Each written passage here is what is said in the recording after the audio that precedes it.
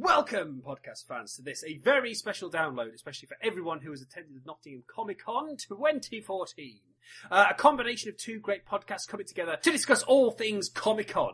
I'm David Davis, one half of the Milking It podcast. I'm Bombastic Boo Lamont, who not only is one half of the co-hosts of the Milking It podcast, but I am also one half of the hosts of the Totally Insane Tape Show, where I'm joined by...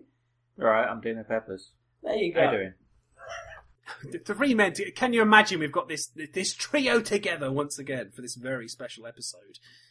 Yes, I can believe it, because it's happening. Listen to the dynamic. It's quite incredible, isn't it? Yeah. It's brilliant. Anyway, so basically, we do two podcasts based around the Milking It universe. It's milkingitpodcast.com if you want to see what we're all up to. So, myself and Boo do a sort of, well, we say weekly stroll, but it's sort of a week to 10 days. We do a stroll for the week of geek called the Milking It Podcast, which is available on iTunes and Stitcher and everywhere else. And you two do... The Totally Insane Tape Show, which is about movies and... Gubbins. Yeah. We generally just chit-chat about nothing, and while reviewing a couple of so bad that they're good movies, and in some cases so bad that they're bad. Yep, and this show is all about comic books and comic book movies. So we're going to go over our origin stories of how we got into comic books, and also go over our top 5 comic book movies of all time. I think that would be wonderful. My origin story, it started when my home planet exploded, and my parents had just enough time to put me in a space capsule to send me to the nearest oxygen-breathing planet, which happened to be your ones, Earthling, so many thanks for that. It all turned out okay for Boo Lamont, didn't it? Although I'm sad to say that both of Dave's parents were murdered in front of him outside the theatre at an impressionable age. And luckily his parents were multi-billionaires, allowing Dave to grow up. Did you say you were going to avenge them? Avenge their deaths, David? I'm not sure, to be honest. I can't be bothered. But, just hanging out. Yeah, I've got this cash. I thought I'd go travelling. So we'll see what happens, you know. He's decided to join the League of Tourists. It's an underground ninja coven of... the League of Not So Bothered. Yeah. That's my origin story. And Dean, I'm to understand that you were a result of a science experiment between putting adamantium onto the skeleton of a self-healing mutant. I heard he was the subject of an experiment that put adamant onto the skeleton of a human, and now he can just perform Prince Charming as much as possible. Yes. Don't you ever... Oh, yeah. Isn't that lovely? Well, that's the type of banter you get with the Totally Insane Tape Show and the Milking It podcast. Did your chair break? Yes, it did. My chair broke. Dave, you've got no idea. You've got no idea, right? I am 14 stone. No, I'm not. 14 stone of twisted steel and sex appeal. Yeah. Yeah, as I said, we're going to get into the origin stories. We're going to go alphabetically, so Boo can go first. How did you get into comics, Boo? I started reading them. It's fascinating. No, when I was younger, I was given a cardboard box full of old DC comic books, which is where my love of the new Teen Titans comes from. And eventually, I became more of a connoisseur. Definitely into my DCs, my Marvels, love my independents. Big fan of collected graphic novels because, although I do like singular issues, I do prefer to have the whole shebang right in my hand. Eventually, my taste matured. Going from kind of Wolverine and the X-Men, Spider-Man, and then I went through a phase of going into movie crossovers, so I started collecting a lot of the Predator versus Batman, Predator versus Superman, Aliens versus Superman, Aliens versus Predator, and now my tastes generally, with the amount of horror comic books you can now get, whereas before there was like one or two, there are loads on offers at the moment, so I'm obviously into a variety of comic-based goodies. Mr. David, I understand that you're a fan of the old comic book shenanigans. I am, yeah.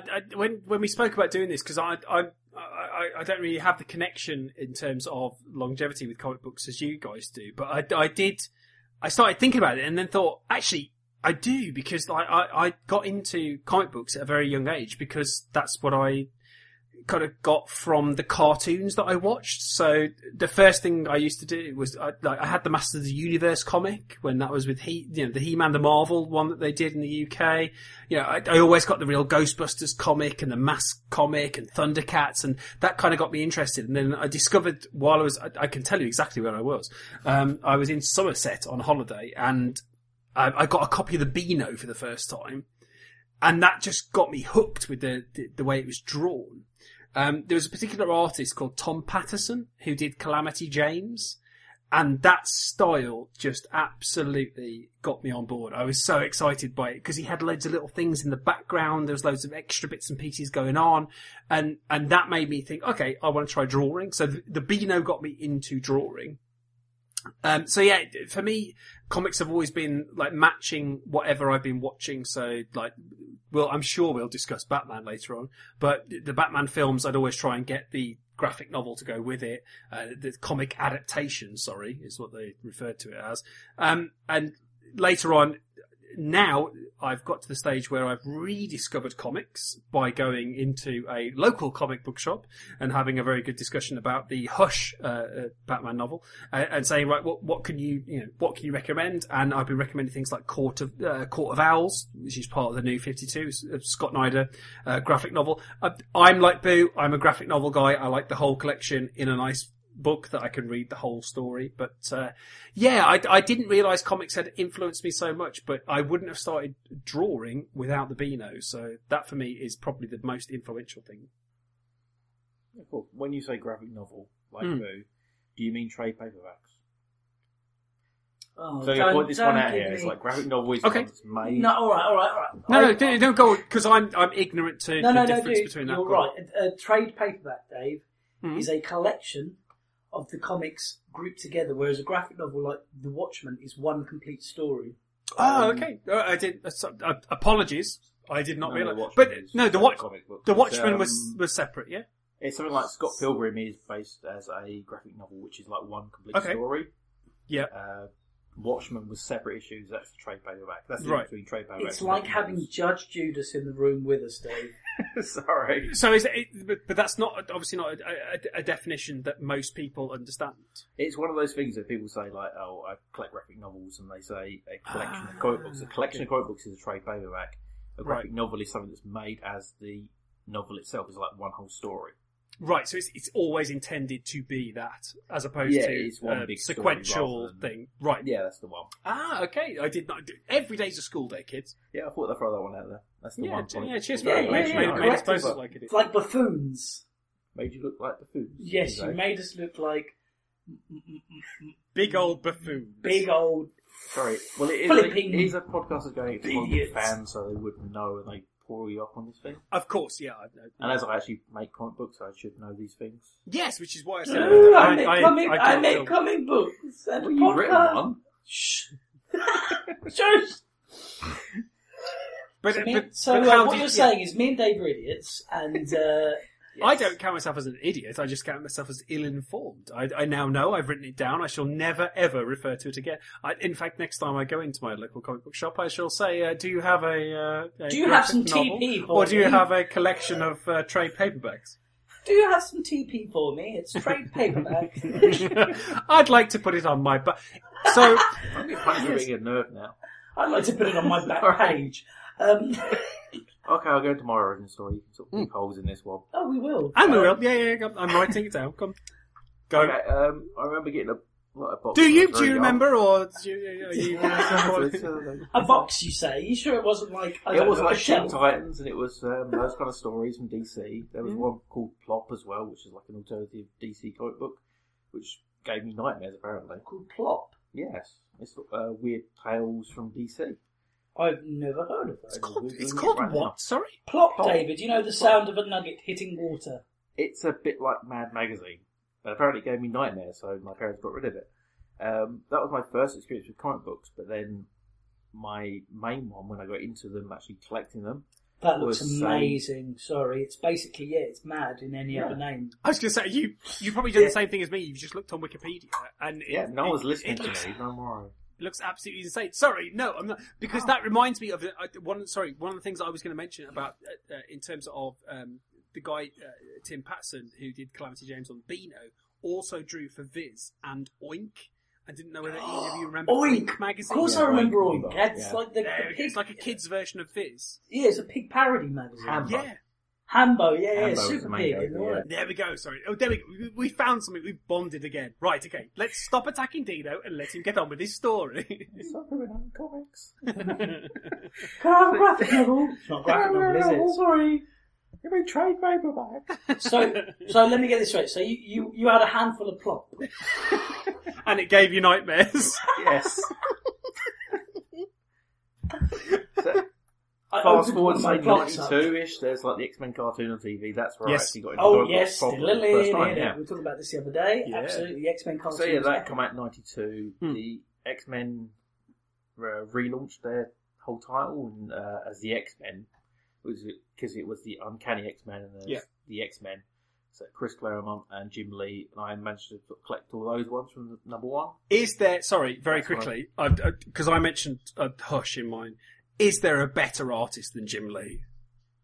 Dave, you can say Jim Lee, but I know for a fact that the greatest comic book artist, in my opinion, is George Perez, which is why I've got the Perez tattoo on my right arm. Mm. But he's DC, so he mainly drew Batman, Robin. Well, Jim Lee's very DC now. Yes, but Jim Lee, I associate Jim Lee more with Wildcats. And, No, Hush, man. But the thing is, it depends what type of art you like. I mean, didn't he do Savage Dragon? Jim Lee? No, that's Eric Larson. Oh, that's right. Sorry, I should know that. Yeah, but it depends what art you like. I mean, there's certain people go with the realism side of things. Yeah. Jim Lee's he's kind of middle of the road in terms of he does cartoony styles with realism. Yes, of course. Yeah. But then he ultra realism like Alec Ross does the painting work. What's he drawing? He does like the fully painted covers. Oh, Actually fully detailed, like actually realistic, like characters. Do you know what? See if we're going to go on a quick tangent here. I read the Arkham Asylum graphic novel, and I didn't appreciate the art style much. I thought it's amazing, man. it's pretty, but I don't think it's very readable. Like it's quite hard to follow. Some It's a work of art. That novel. No, it is. But I don't Sorry, want that in my comic book. is that a novel or a trade paperback? And there's a Marvel one. Have you read the Marvel graphic novel / trade paperback called Marvels? Well, that's Alex Ross.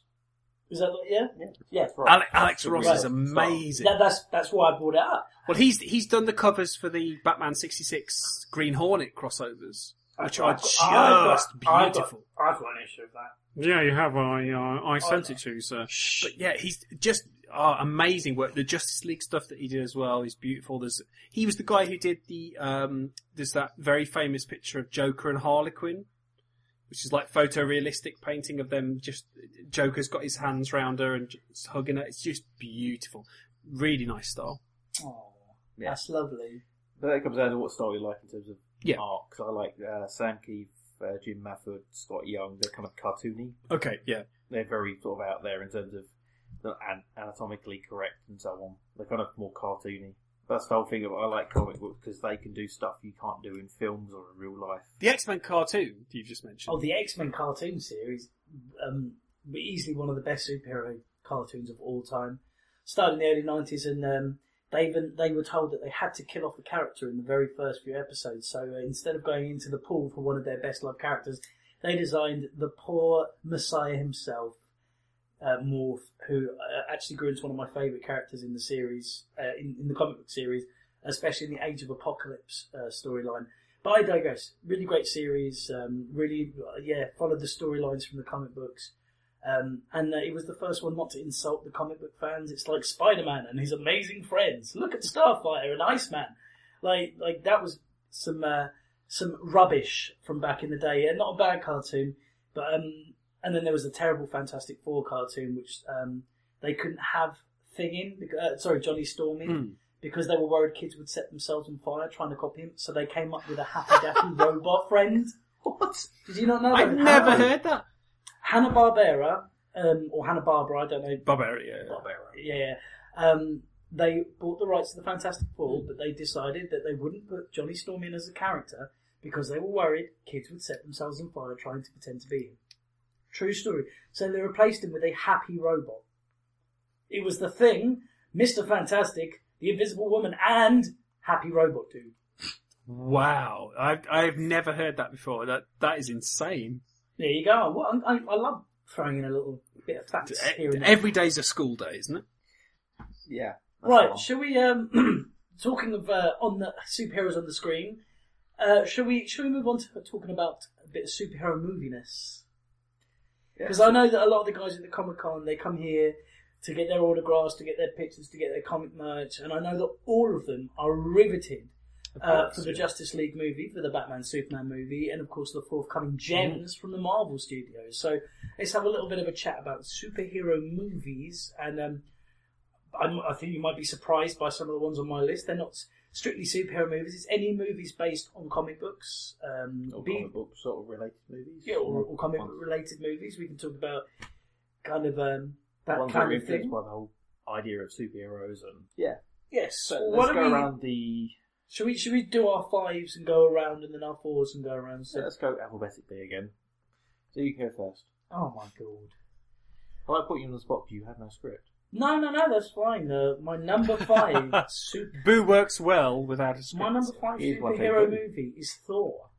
From the first string of Marvel movies, because I said, and I probably said this previously on the Milk Lit podcast, which I know you lucky listeners are going to go and download now after hearing such pleasure for your ear canals. On iTunes and Stitcher. And everywhere good podcasts are available. But yeah, number 5 is a Thor, because I just thought it was going to be terrible. So my expectations were so low, it was barely believable. I thought of all the characters to bring to the screen, why are you doing Thor? And I was flabbergasted by how well it worked. In fact, I remember distinctly really wanting Thor to get Mjolnir, the hammer, when the scene when he's running, like clotheslining all the guards who are trying to stop him, and he's running, and everyone, even the characters on screen, are like, I'm kind of gunning for him, like, after all that. And that scene just got my blood pumping. It got me going, and I just thought it was really moving. They didn't spend too much on the romantic angle, which I always appreciate on my superhero movies, and it really went with the gusto. Brilliant cast. You've got Anthony Hopkins as Odin, and Tom Hiddleston. I never remember. Hiddleston, yeah. Playing Loki, and what a revelation! And he was so good, in fact, that they kept him for the next 3 movies. Very good. So, strong cast, strong story, strong director. My number 5 goes to Thor. My number 5 won't surprise anyone. Might surprise people actually. Is Tim Burton's first Batman? It's 1989's Batman by Tim Burton. I'm not a massive fan. It doesn't stand up well rewatching it, but I'm including it on my list because at the time I was 9 years old, so it was the most exciting thing that's ever happened. It was the first DVD, as if I'm that young. It was the first VHS that came out to have a 12 certificate. Normally when things were 12 at the cinema, they got bumped up to a 15 when it came out on VHS. This was a 12. My parents watched it and they said, yes, you can watch it the next day on that 2-day rental from the fabulous little video shop round the corner. Jack Nicholson chews the scenery as a Joker, but is ultimately the thing you want to see when you're 9 years old, because he is the bad guy. I had no idea about the origin stories and Joe Chill and everything else that happened. I was just about this Batman. So Michael Keaton is my Batman. And this film is my number 5, definitely. Okay, I thought long and hard about this one. I do have a tendency to choose things that are totally different from the norm, and if you listen to the Totally Insane Tape Show, which I hope you will after this CD, I do like stuff that's absolute rubbish. My number 5 is Howard the Duck. It's infamous and notorious. It's Marvel's first attempt at making a full-length theatrical live-action film for quite a few years. It followed the adventures of Howard the Duck in a world he didn't create. Quick plot really is that Howard gets pulled into a dimension from his own by a mysterious wormhole. His world being one exactly like ours, but with ducks instead of humans. So really it's ducks in space, which is how the screenwriter actually described making the film. It's essentially, it's a ducks in space movie. It's not really clever or smart at all, but the original comic book itself was quite satirical and quite clever. So Marvel thought that'd be a good idea to sort of bring it to the cinema, and George Lucas was the guy who made it, really. It was a total bomb in the box office, and if you watch it now, it's quite bad, but it's enjoyable at the same time. I mean, you guys must have seen Howard the Duck. Of course I've seen Howard the Duck. It's got... Never mind. It has Jeffrey Jones in it as the bad guy. Tim Robbins as the sort of comedy backup. And Tim Robbins is known more for The Shawshank Redemption. Jeffrey Jones is known for other things, like Beetlejuice. Let's just leave it at that. Yes. It was written by a couple of people who also wrote the Temple of Doom. So it's kind of George Lucas, guys who wrote Temple of Doom. People thought it would be amazing. Marvel thought it would be like a great thing to push their films into the cinema. And it wasn't really. It was a total bomb. But if you watch it now, you separate it from being the comic book, because no one really knows the comic book at all. I mean, there's the Guardians of the Galaxy spoiler, final clip scene where you have like the Collector, Howard the Duck at the end of it. No one knows what's going on there. Yeah. So if you watch the film now, it's like it's completely separate from being a Marvel film, completely separate from being actually a comic book film. But if you watch it, it's pure fantasy and fun. It is actually a duck in space movie. Yeah, that's number 5. Well, very interesting choices, Mr. Dino. I know. I'm expecting a little bit of backlash from a certain person on this one, but my number 4 movie and my only Batman movie to appear on my list. Are you ready for? Oh, God. Are you ready for this, Dave? Number 4 is Batman Forever. What?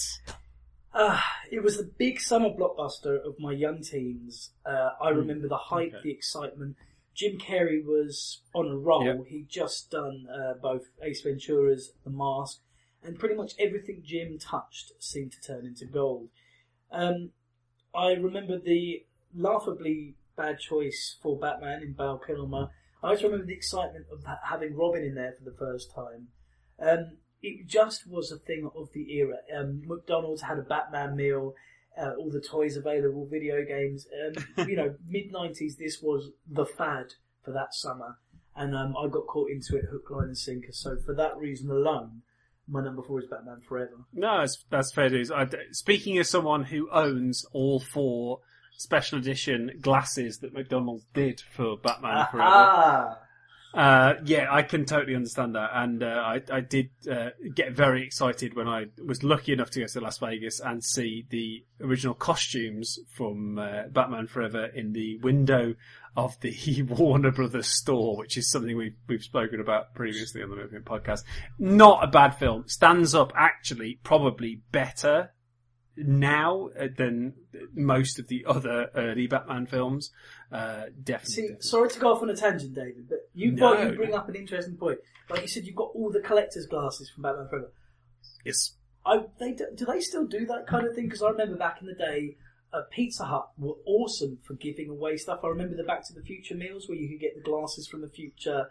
They did 4 different sunglasses, all in the style of sunglasses you've seen in the future in the movie. They had Land Before Time, hand puppets, X-Men and Thunderbird collectible cups with the little vehicles on the top of the cup.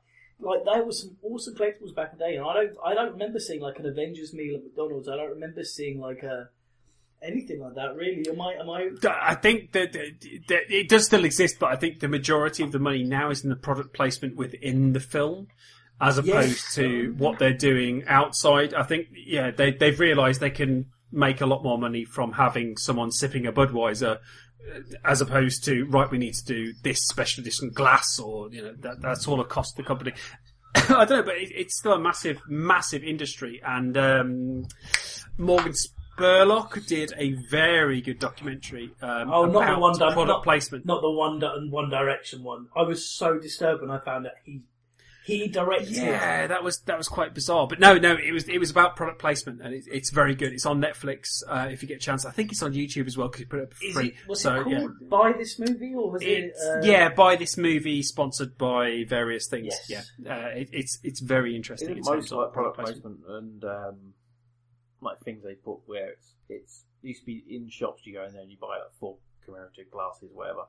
It's all online nowadays. Yeah, I think so. So it'll be a case of the Avengers. If you do this online, you get a special Avengers Captain America mug. Get a limited edition Franklin Mint Avengers coin worth $5 real. Yeah, I think it's all going to be that kind of stuff. Okay, so my number 4, moving on, is, again, probably one that some haters gotta hate, but I was a big fan of, because as I've admitted on the Milking It podcast, I didn't read the it's not a graphic novel, it's a collection, it's a trade paperback. I did not read Watchmen until I'd seen the film. I am a big fan, it's number 4 on my list, of the Watchmen film that Zack Snyder did in 2009. Yes, I agree, the ending's not as good as the trade paperback. I just thought it was really well done and set him up for the movies he's doing now. It's why I'm confident he can do the Batman v Superman. You know, it is. I know Alan Moore has nothing to do with any screen adaptation of anything that he's done, but I thought this was as close, after reading the trade paperback, I thought this was as close as I wanted a film to be. Brilliant soundtrack, great acting, really well shot, great special effects. Watchmen is my number 4. I think when it came out, I actually said to, I think on the Milking It podcast about Taboo, was it better after you've read the trade paperback, or was it like better as a film on its own? I enjoyed it more as a film on its own, because once you know the story and you've seen, because the trade paperback goes into so much detail with the characters that they obviously can't do that because it's only like an hour and a half, 2 hours, whatever the film is. You know, there is so much background there, and obviously they've expanded on the characters now. You've got extra Watchmen trade paperbacks that are available for each and every character. It's such an expansive universe that he creates in that one story. For me, I enjoyed the film as it was. Once I read it, I was like, okay, there could have been that, there could have been that, could have been that. But as a film, as a standalone, I think it works really, really well. Cool. My number 4, again playing on the so bad it's good cult film side of me, is Tank Girl. It's something that had negative reviews when it came out. It's much like Howard the Duck, where the original source material was something that was really kind of edgy and alternative, but when it was in the film, it's like no one actually got it. It didn't exactly follow the source material, even had a musical number in it. It's the film took a different turn where it was much like Mad Max, but it was a stupid Mad Max. It's kind of notorious. It's much like Howard the Duck. It took a couple of script rewrites where they took the original ideas where Howard the Duck was satirical. They changed it to like Duck in Space. Tank Girl was very British. They had like Benny Hill scenes in it, using kangaroos. It was kind of stupid.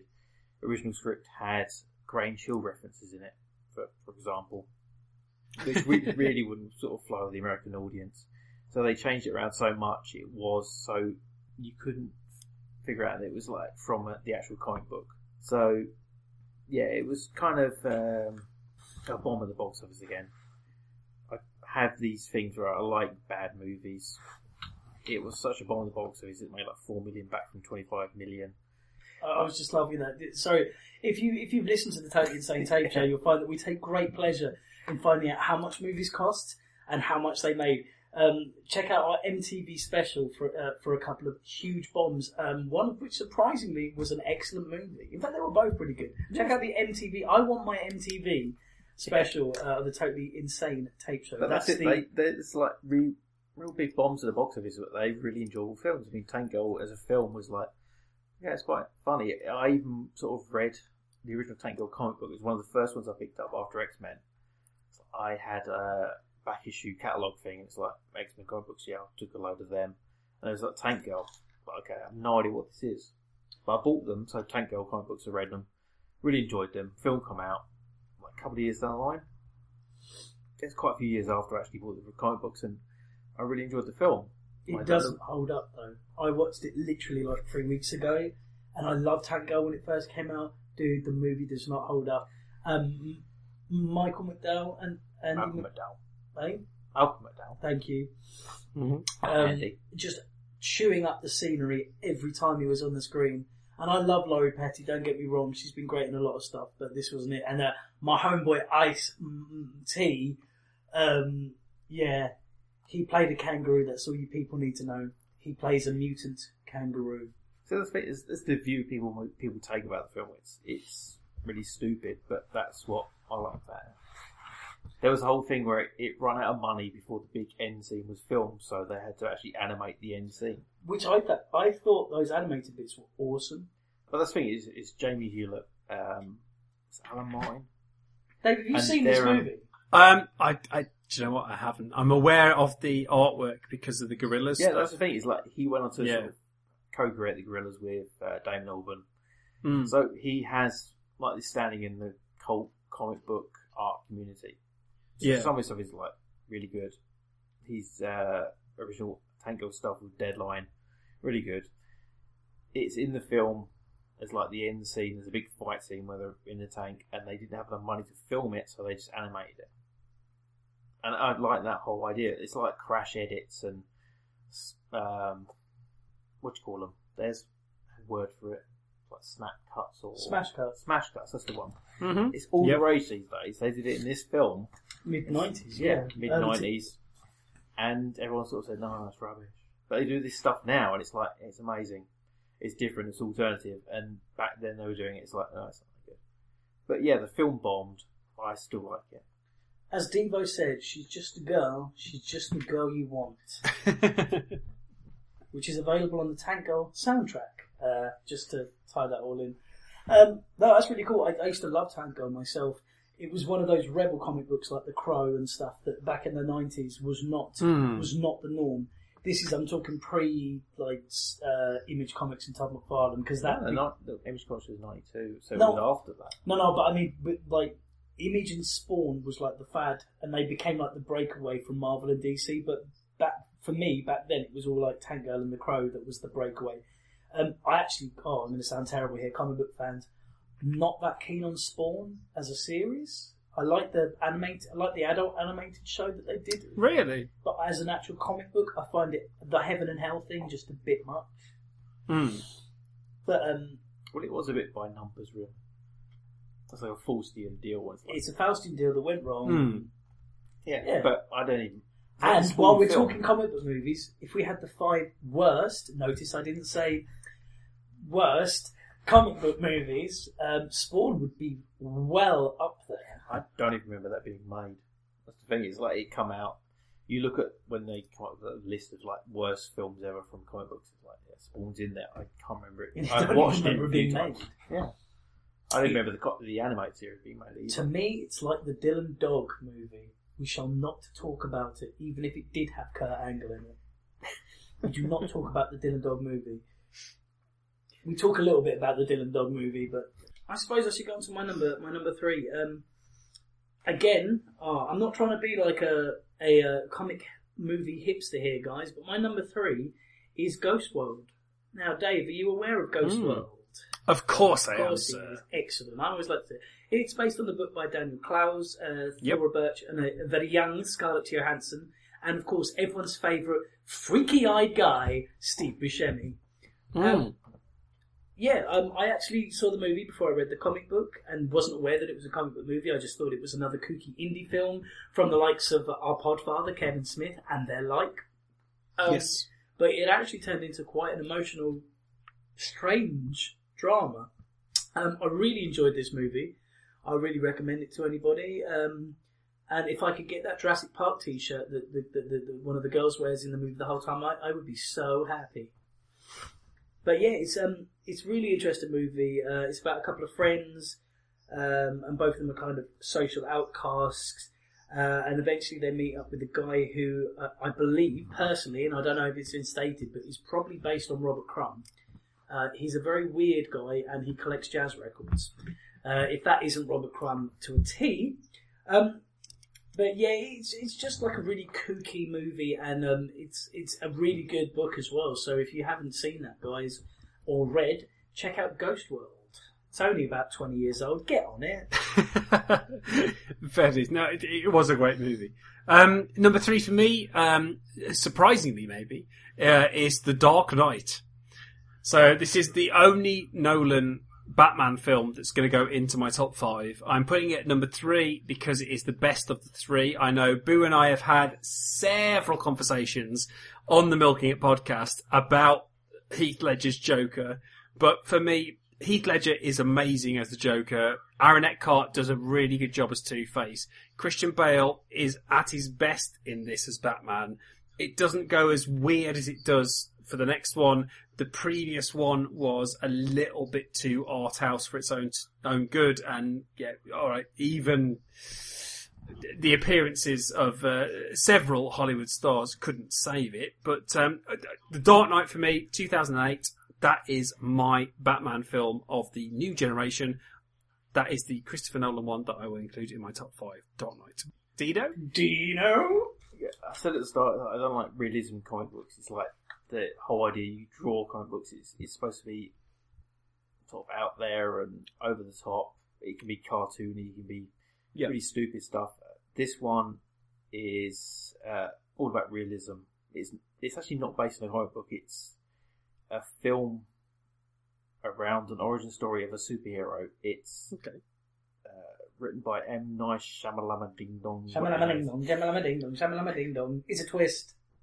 That's the one. Yes, it's Unbreakable. This is a number 3 film. It's a superhero film. You don't realise it's a superhero film until the end. It's got that whole slow build to being about superheroes and comic books, but it's not directly about comic books. It's not all about flashy costumes and so on like that. How dare you bring up Unbreakable, sir? Do you know why? Because Unbreakable is easily one of the best superhero movies ever made. It was originally a trilogy, and it would have saved M. Night Shyamalan's floundering career.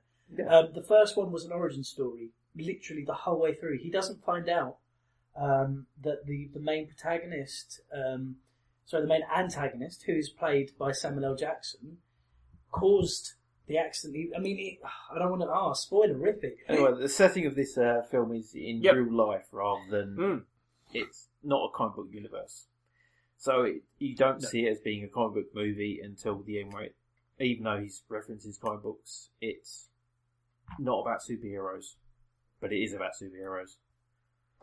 So like Boo saying, it was a trilogy, but he cut it down to one movie, and it would have probably been better as like 3 movies. But then I don't think if you just have a movie about some guy not knowing he's a superhero, it would have worked. It was a bit too slow.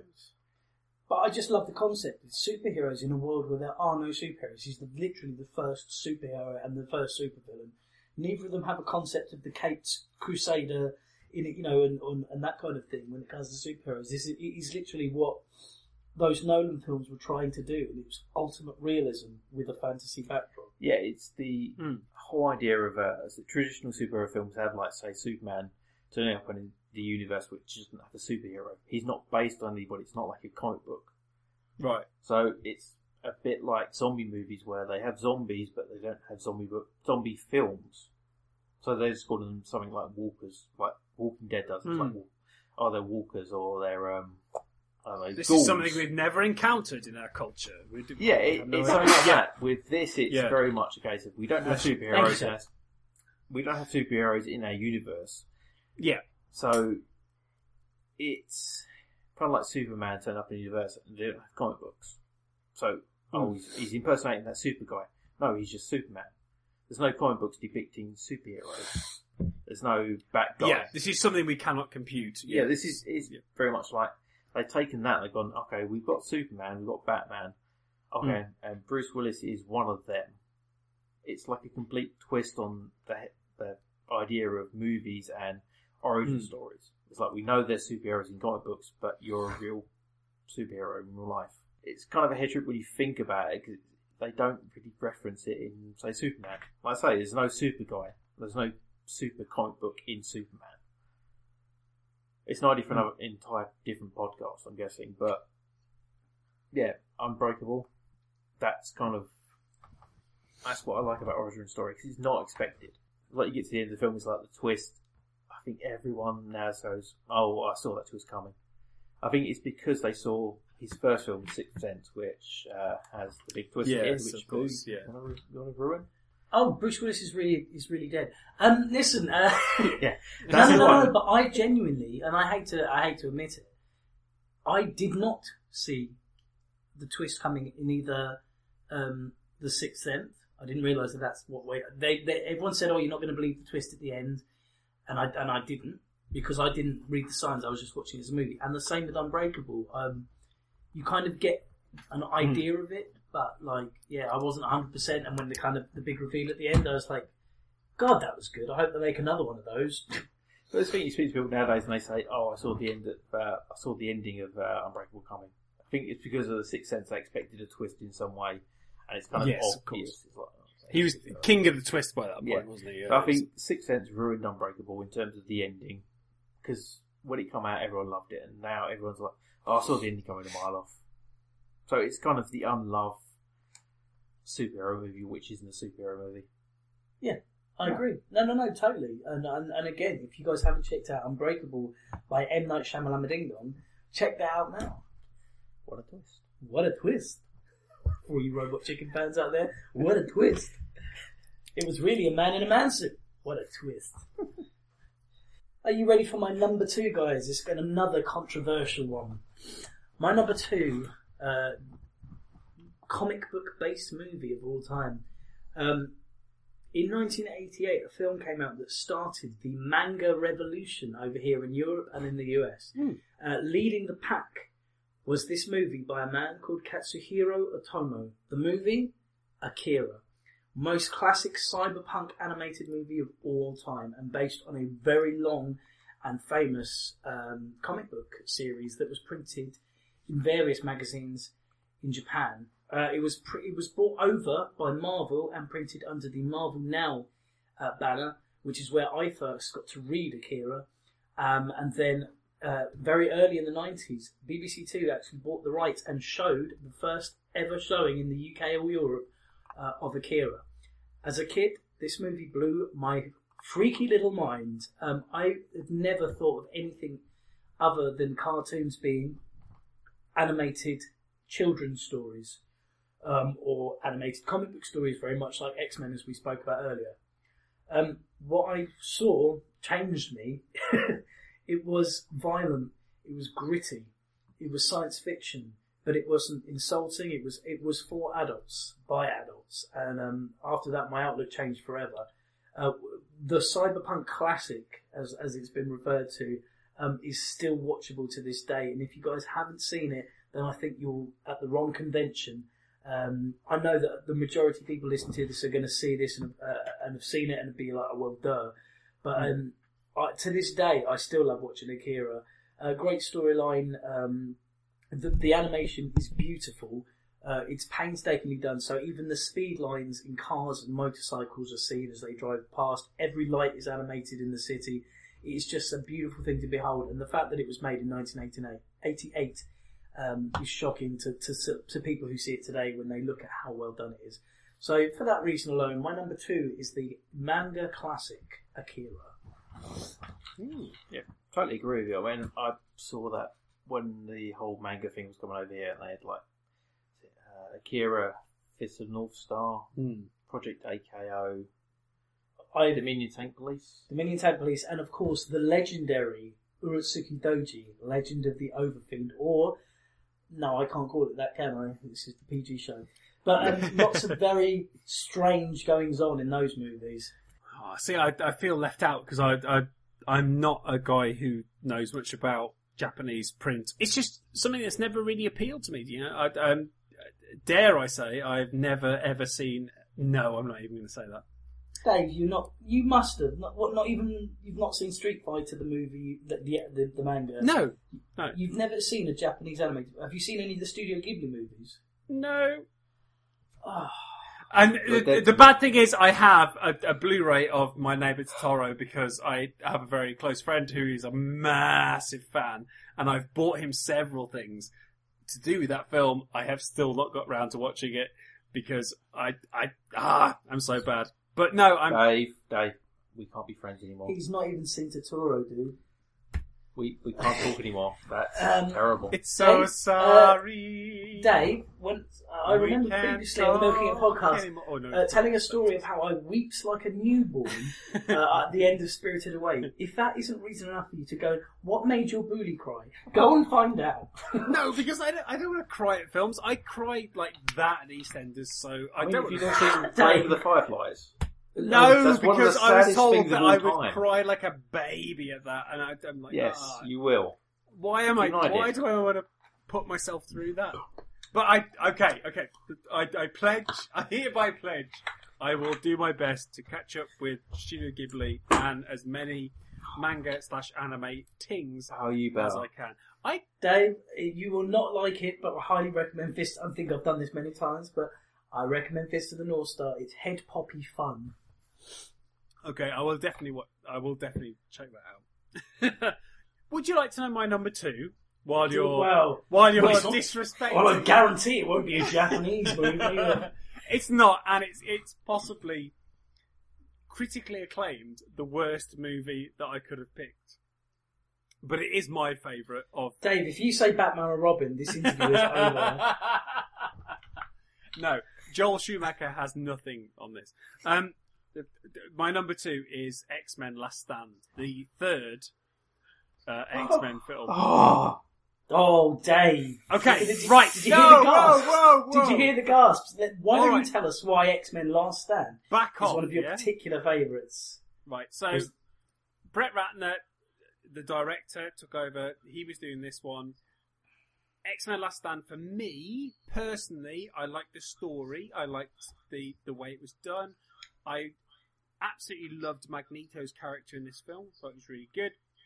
He made several analogies to the idea of being a mutant, being different and being gay, which may tie into, let's not beat around the bush, my personal lifestyle choice.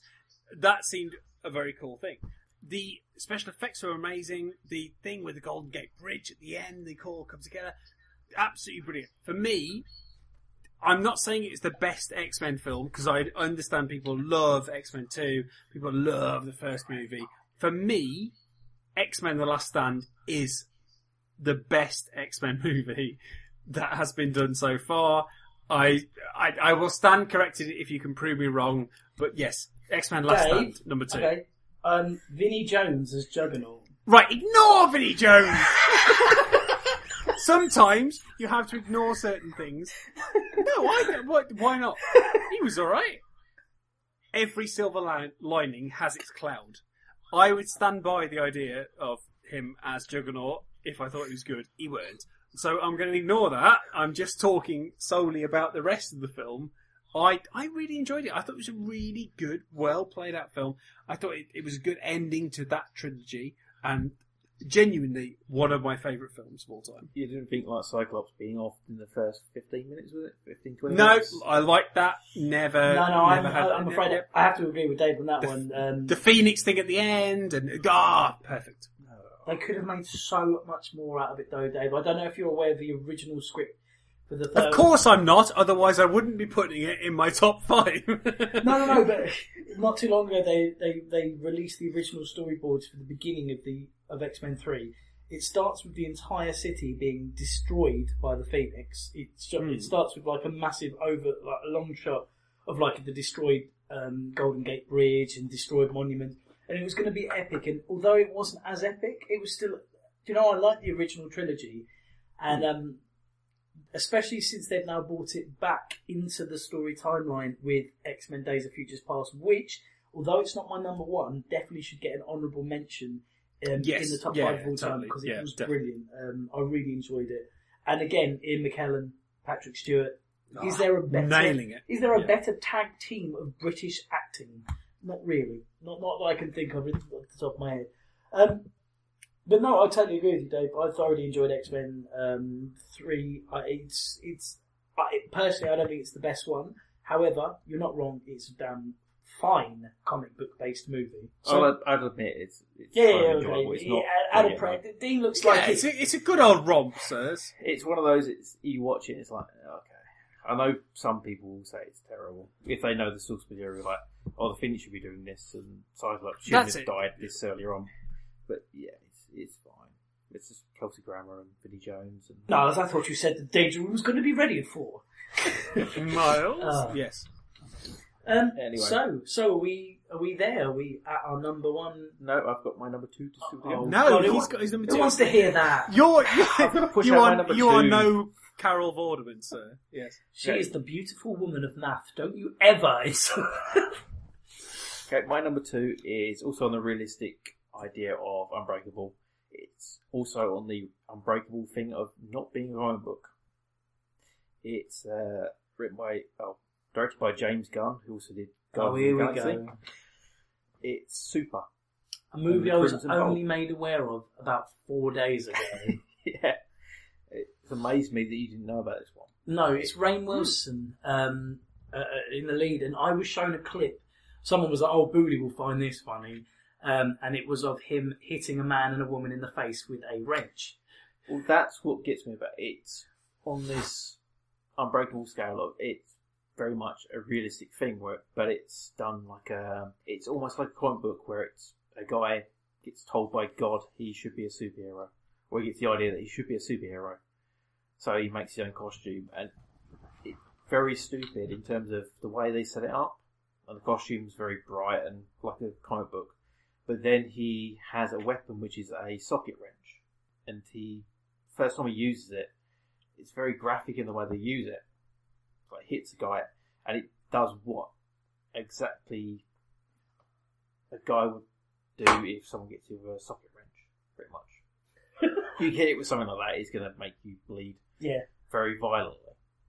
So the whole idea of it is, okay, it's kind of light-hearted in terms of the way they set it up, but the theme of it is a guy's wife has been taken by a drug dealer / pimp, and he wants revenge on that person, so God gives him the message of he should sort of do something about it. And what it is about mental illness, and he's not quite there on what he should be doing, like as a sensible human being. It's like, oh, you call the police and you tell them this and this and this. He's like, oh, I'm going to be a superhero. But the whole idea of the film is very colourful and it's very comic book orientated, where he goes to a comic book shop and says, okay, I want to know about superheroes who don't have any powers. So superheroes who don't have powers like Batman. Batman has lots of money, however. And he's also trained in numerous martial arts, so he's got loads of money, martial arts. Okay, this guy is just a normal guy on the street. He's not going to learn martial arts. Okay, so you're going to get a weapon which is going to help him defeat the powers of evil, which is a monkey wrench. So the whole first scene where he uses the monkey wrench is a guy jumping in the queue. So it's like a very normal thing to annoy normal people. So he's being the hero of a certain scene. It's very comic book in the way he does it, but in reality, if you hit someone with something like a monkey wrench, it's going to be quite graphic. Yeah. So the whole idea is very much like a comic book film in reality. It's like a violent blank man by the sound of it. Yeah, and he's got like a sidekick. It's Ellen Page as Bolty, who's hyperactive, almost like a teenager who doesn't really have a role model in life. So she sees him as being like almost a father figure, but then he's not all there mentally. So there's no real grown up in the situation where it's like, this is right and this is wrong. So he's doing things which would be, he sees as being right, and she's kind of going along with it. It's like, okay, yeah, we'll do this. But it's very much like two people who want to be vigilantes and setting wrongs right. But it's not going to happen the way it's going to happen in comic books. No. I mean, it's like the vigilantes who sort of put masks on and say, okay, I'm a vigilante, I'm going to do this in real life. There's quite a few popped up recently after the last Batman film. And they had the whole issue of, okay, you're attacking people, you're going to get done for assault, or you're going to get your head kicked in. Yeah. That's the whole issue. This is why I made a terrible superhero. But that's the whole idea of the comic book, the film, sorry. It's like based on the comic book reality of, I'm going to be a superhero, but in reality you're going to get your head kicked in, or you're going to get done for assault. That's why I like this film. It's like very sort of, I don't know how to describe it really. It is one of those you don't know whether it's going to be set in that comic book world of films or in reality world of films. And the end fight scene where he goes to it's like the bad guy's house. He goes there and tries to free his girlfriend. It's got like real life consequences, which is kind of quite shocking when you see it. And you go, yeah, that's what would happen in real life. But then there's the comic book side of things where it's like you actually get the bad guy being defeated and the good guy winning. No spoilers, whatever. But yeah, if you watch it, because I'm guessing you haven't. I haven't seen Super. No, yeah. As I said, if you definitely watch it. It's definitely why James Gunn got picked up for Guardians of the Galaxy, because it has a very distinctive look and style to it. Mm. So, Dave, what is your number one? Oh, Boo, sorry. What is your number one? We're dropping bombs left, right and centre here, ladies and gentlemen. So, my number one, Dave and Mr. Dino, is going to be a particularly odd choice. It is a comic book movie where there is not a single superhero nor supervillain. In 2003, a biographical comedy drama film was made, and when I saw it, it pretty much changed my outlook on comic books as a whole. This movie is called American Splendor. It's the story of Harvey Pekar, who was a comic book writer who basically just wrote about his life and his day-to-day goings-on, and they were illustrated by a very famous comic book artist, specifically Robert Crumb, who's second mention on my list. It stars Paul Giamatti as Harvey, and it basically just goes through the majority of his life. He has a normal job and a very normal life, but for some reason it just translates so well into comic book form. As soon as I saw the film, I went out and grabbed a couple of the graphic novels, including the graphic novel or trade paperback of the story of them being involved in the making and filming of the film, but in comic book form. So it's a very Inception style thing going on here. But it's got a brilliant cast. It's got a brilliant story and brilliant direction. And I just love this film. I think I've probably seen this film more times than any superhero film I own. And I can't praise it enough. Unfortunately, Harvey Pekar died a couple of years back, but his wife is still very active on Facebook and on social media, and often still sells and produces American Splendor items. So I highly recommend you go and check those out and sort them out with a bit of money because they deserve it. So that's American Splendor. Wow. Okay. Again, another one that I shall add to my list of things to watch, sir. Is that very much like the Crumb film? It's kind of, because it sounds like it, yeah. It is, but it's mixed because you've got Paul Giamatti playing out the life, and then in between you've got actually the real Harvey Pekar saying, "Oh yeah, I remember this, like this happened," and then it flashes back to that time of his life and how he meets his wife and their daughter, who they basically adopted from an artist that they work for. It's a complicated and very real human story. It just happens to be based on a comic book, and that happens to be about somebody's life. And it is just, I could not recommend it highly enough. As I said, I think out of all the comic book movies, I've probably seen this more than Dylan Dog. So no, I love American Splendor, and I'm very proud to show off to people who've never seen it before, because I like to be that guy. Okay, so follow that, Dave. My number one is very stereotypical. My number one is Batman Returns. Yep, I know lots of people criticise it. It's generally regarded as a failure in terms of the money it made for the companies. But Batman Returns for me is my favourite superhero film. Again, it's to do with the time it was released. So it's 1992. I was 12 years old. I got excited by the first one. And then 1992 came around and I was like, oh, there's another Batman film. It started a trend for we have to have two villains in the movie. It's not enough just to have one. So we had Catwoman and Penguin.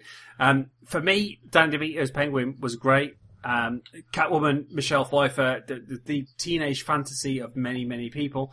It was just, I thought, a great film, other than Christopher Walken, who was an interesting addition. How could you forget the biggest villain of that movie, Dave? Max! Shrek. Max Shrek, who we've spoken about before, but So had many times. nothing to do with any comic lore, nothing to do with Batman whatsoever. He was just created for that, in a fright wig, playing Christopher Walken, literally there for the end shot of him burnt to a crisp. But again, it was one of those things. Apparently, Burton didn't want to do it because of the mixed emotions from the previous film, which you'll read if you look it up on Wikipedia, like I am now. But there was lots of different ideas, putting Harvey Dent in there, Robin in there. They resisted that. They went with the idea of just having Catwoman, Penguin, and Batman. And for me, it is the best superhero film. I've watched this, as Boo has just said about his number one, I have watched this more times than I think I've watched Mrs. Doubtfire, which is my favourite film of all time. It was just great. I didn't have a problem because I love Tim Burton's sort of visual style. I didn't have the problems that a lot of comic book fans had with his adaptation of Batman. I thought it went well. I now, looking back, I can see the main problem is, yes, as we referred to earlier, he can't move his head. So he has to do a whole body turn if he wants to look at something. But get over that and you'll enjoy a really, really interesting film. It doesn't stand up as great as Batman Forever, which Boo mentioned earlier. It's certainly better than Batman and Robin. It's ahead, in my eyes, of the original Batman, mainly because you haven't got Jack Nicholson chewing the scenery. But for me, yep, Batman Returns is the best Batman film and is my number one. See, Dave, you bring up an interesting point where they were mulling over which villains to bring in, and you mentioned that they were going to bring in Two-Face, Harvey Dent.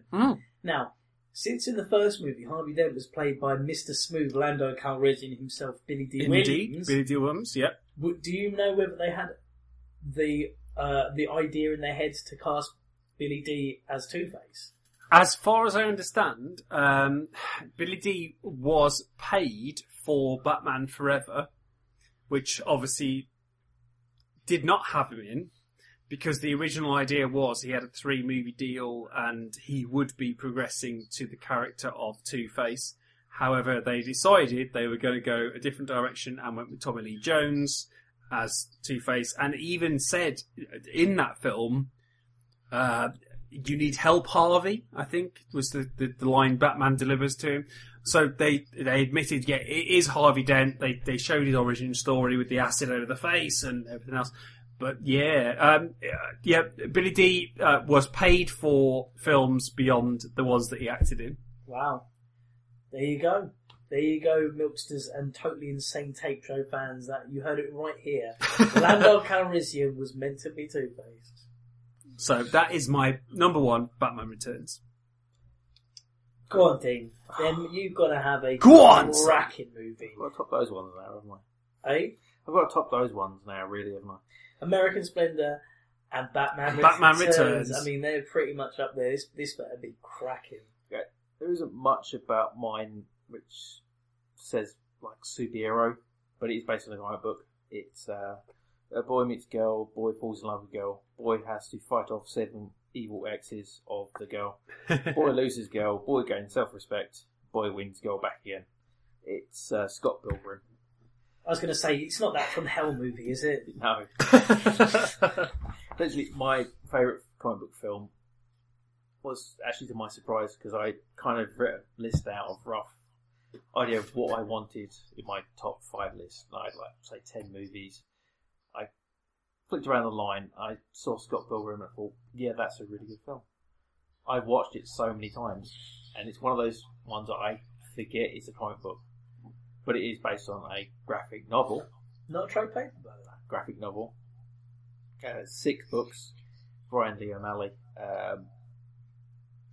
Yeah, the whole story is just essentially a guy trying to win a girl over and fighting off the evil exes. But the whole idea of the comic books is translated into the film really well, where it's over the top, it's comic books, it's computer games references all over the place. Things like fighting evil exes, beating evil ex, and winning coins, winning extra lives. It is over the top, and it's what I like in comic books. It's the idea that you can go, you don't need to live in reality. even though I like reality-based films of Unbreakable, and number 2 of my top films was like Super, which is like based in reality. This one is completely outside of the whole thing. You know? It's like it's not relating to, oh, this is kind of weird. This is happening. It's like it's just natural. He's sort of gaining an extra life. He's gaining a sort of self-respect. You're having fighters with evil exes where you know kung fu and fighting skills and so on. It is just fully out there, and I've watched it so many times that I've forgotten it's actually a comic book or based on a graphic novel. So yeah, Scott Pilgrim vs. the World. I mean, it's got all the ideas in a comic book which I like, which is like over the top sort of storyline, little things in there which you don't see the first time you watch it. Second time you see something else. The third time you see something else. Fourth time you see something else. You watch the behind the scenes, the director's commentary. You pick up on extra things you didn't notice the first time around, and you just pick up more and more every time you watch it. The soundtrack is one of the best ones in films for the last decade at least. I can't say any more nice things about this film, really. I'm going to do a Dave on you here, but and this is terrible. I've never seen nor read. I have. I've seen it. It's brilliant. Thank you. I'm better than you. But yeah, sorry. Yeah, and the other point I need to mention is, and I've heard a lot about Scott Pilgrim. Actually, I've got the game, but that's my kind of experience with Scott Pilgrim so far. She's got a lot of X's for being a young teen, doesn't she? I think she's supposed to be young, early 20s.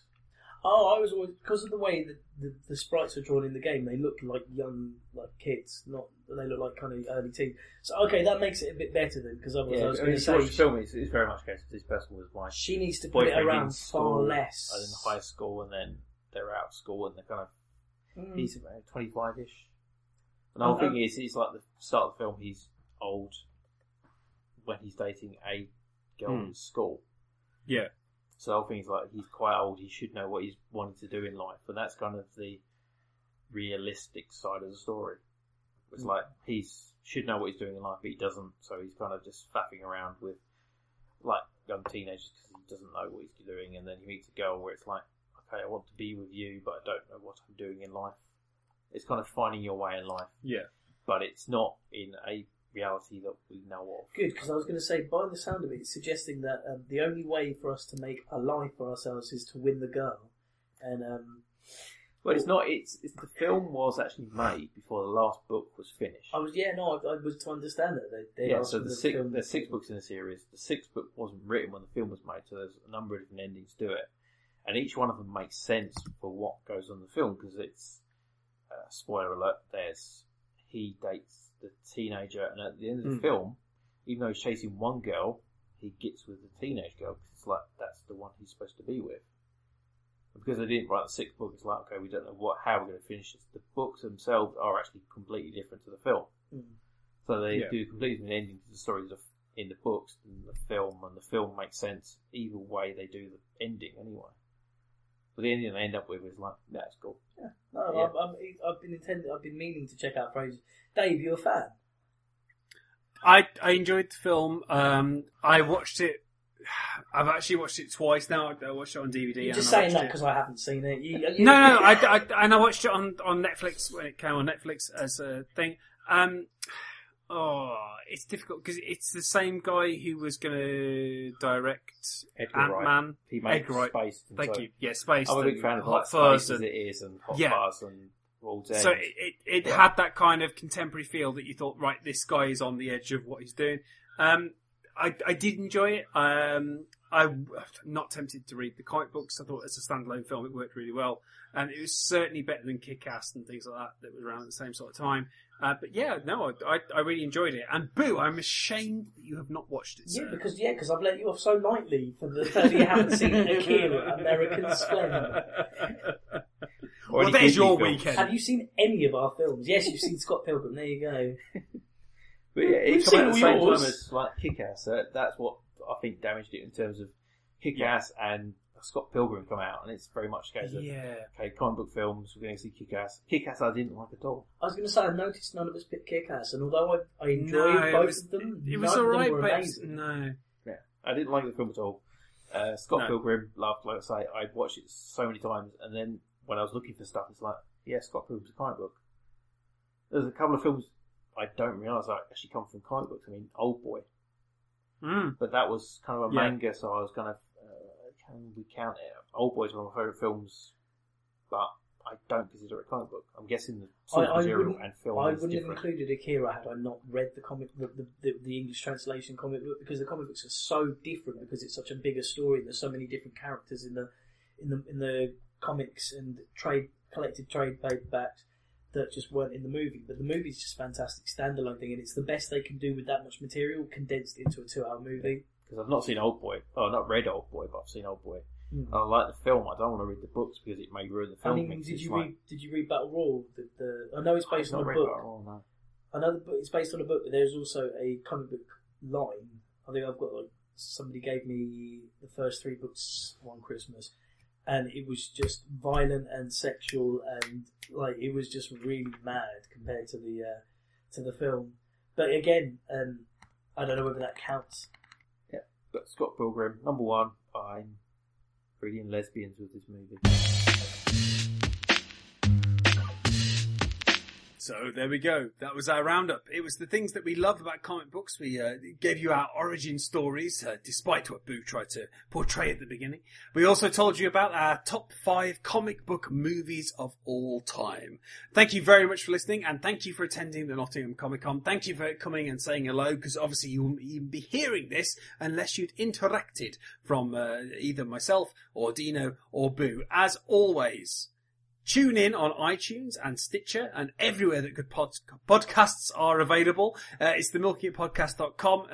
Get on board, subscribe, like, and you'll enjoy the Peaky at the Week of Geeky every single week. I'm David Davis. I'm Boo Lamont. And I'm Dino Peppers. And thank you very much for joining us. Enjoy the rest of the Comic Con. Peace out, y'all. See ya. Toodles!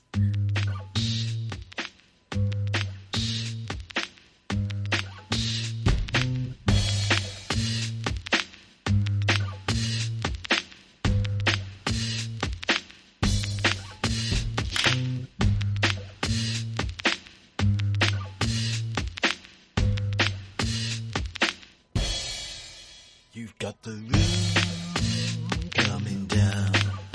I've got the feeling you've been around.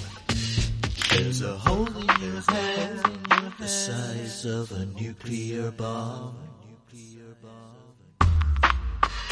Now you're leaning on my pride, but there's nothing going on inside.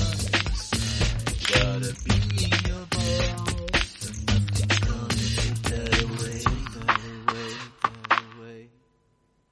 I've got the feeling, got the feeling, milk and milk, got the feeling, you know, you wanna milk it and you know,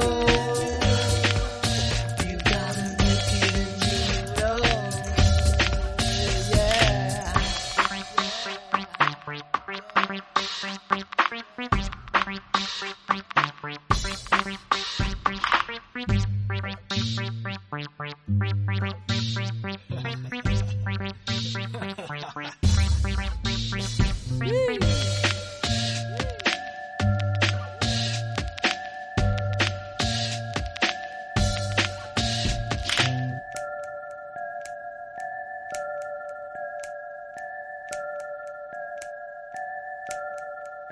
Look at the moon coming down, illuminating all around. The hair on my neck is standing like a snake on a stick. And down the wind, the tide, pulling you away from inside. There's a light on in there, not a single thing inside. I've got the feeling that you're milking it. I've got the feeling.